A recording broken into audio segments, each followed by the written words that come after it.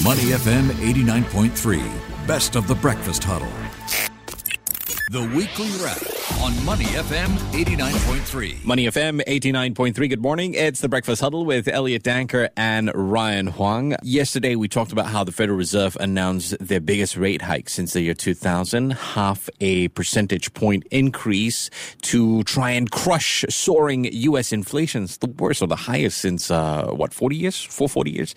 Inflation at its highest in 4 decades. The Fed Chair Jerome Powell sent a message directly to the Americans expressing concern for the pain caused by rising prices and pledging to use all available tools to bring them down. The question is, how is this going to affect us here in Singapore? Can we expect to see interest rates go up as well here? How will households and businesses deal with the kind of impact? Well, to help me out is Jeff Ng, Senior Currency Analyst at MUFG. Jeff, good morning. How are you? Hi, good morning. Thanks for having me back. All right, Jeff, we have got a lot to talk about. The big question at the end of all of this, and we'll deal with this at the end, is the consumer in trouble? That one's coming up later. First, let's get some context. Biggest rate hike in 22 years from the United States Federal Reserve. How will this have an impact on consumers and businesses here in Singapore? Overall, we see that being staggered over the next 2 to 3 years.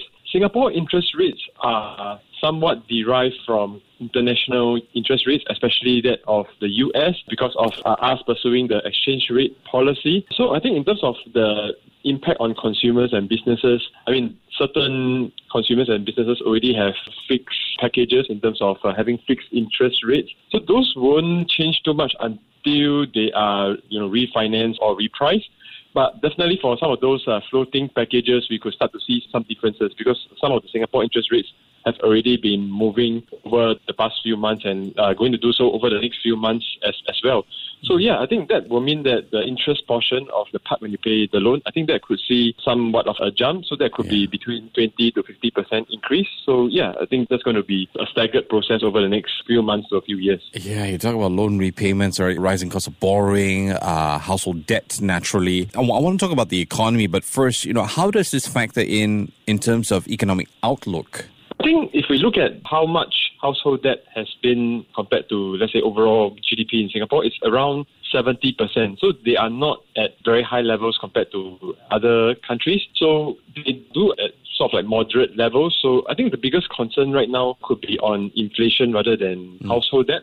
Because it really depends on, for instance, how much your wage growth is compared to, let's say, how much this rising debt repayments could be for your household, or how much rising inflation will be on your real income. Because let's say your wages triple and then the price of things that you pay double, so you still get a net 100% gain. But if it's the opposite way, then of course you may have to dig deeper into your pockets to finance all these commitments. And there has been an argument, I'm sure you hear it at gatherings and whatnot, right? That inflation's going up, but your salary increase isn't quite going up in tandem. Yeah, it's going up, but not quite in tandem. I want to get your view on the risk of recession. There are a couple things to look at. Obviously, uncertainties around the crisis in Ukraine. There are supply chain issues potentially because of this China lockdown. And then this morning, the Bank of England, or at least overnight, they raised interest rates as expected, but they are warning of the risk of recession over there. People are complaining about higher cost of living. What are your thoughts? Recession here in Singapore? I think going back to the previous point, I think in terms of the labour market, Singapore is definitely in a bit of a tight labour market. So there could be some pressures on wages to go up, but certainly it could be uneven depending on which sector you are in.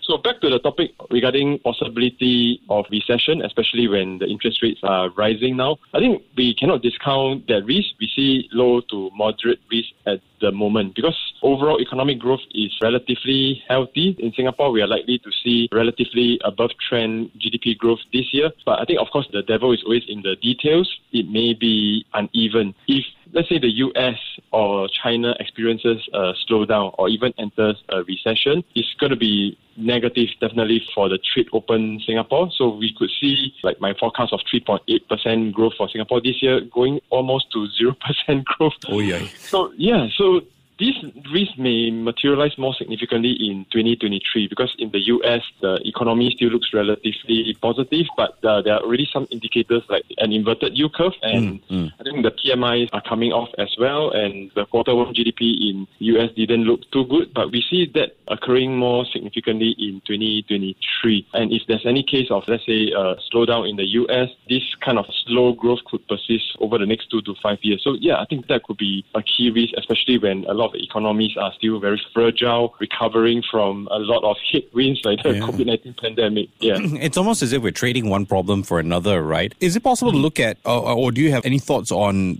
the sectors that we should watch out for that will be affected with these rising interest rates? Yeah, I would single out, I think, real estate as one of the sectors that could be the hardest hit because they do rely a lot on the loans to sort of like finance their businesses.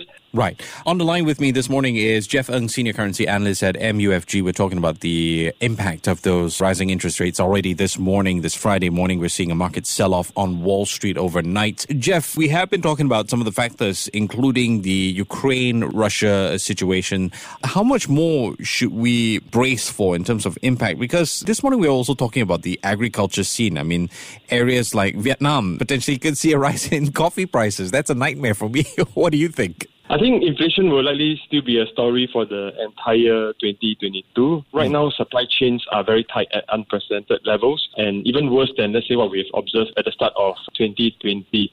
And this data was before the Russia-Ukraine conflict. So we expect some kind of like impact on supply chains to persist because of those take time to grow, and the disruptions will not take so fast to change. But I think if demand, like if there's any threat of a slowdown in the major economies, if they swing, I think that will help alleviate some of the inflationary pressures in the coming quarters. Not so soon, but maybe by the end of the year. Sure, the longer it drags out type of situation that we got to kind of wait and see.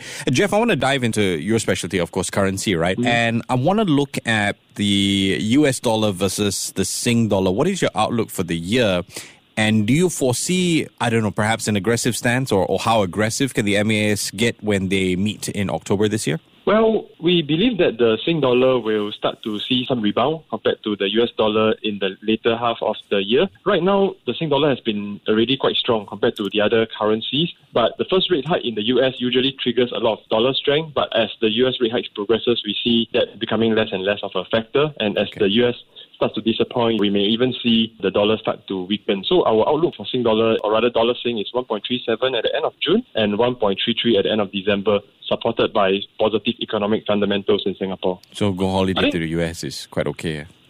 Yes, absolutely. And in terms of the MAS outlook, I think they could likely take a more wait-and-see approach for now, given that they have tightened fairly broadly in the last meeting. And I think global trends like potential slowdown or even higher inflation than expected could be considerations. So then, I mean, to wrap things up, Jeff, is the consumer really in trouble? Is the Singaporean consumer in trouble here? I don't think we are in huge trouble, the Singapore consumer.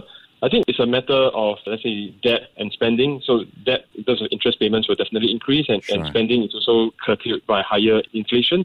So it really depends on the relative wage changes versus inflation and debt. The good part is that I think the MAS has already set a lot of the debt financing levels and managed sort of lending, did some stress tests on consumers when they take loans to ensure that the repayments will be okay. So as long as interest rates don't hit the roof, I think we should be fine. Right. Okay. Basic fundamentals on spending and money management, if you want to look at it that way as well. Been speaking with Jeff Ng, Senior Currency Analyst at MUFG this morning. Jeff, I really appreciate your time. You take care and stay safe, yeah? Thank you. Before acting on the information on Money FM, please consider if it's suitable for your own investment objectives, financial situation, and risk tolerance. To listen to more great interviews, download our podcasts at moneyfm893.sg or download our audio app. That's AWEDIO. Available on Google Play or the App Store.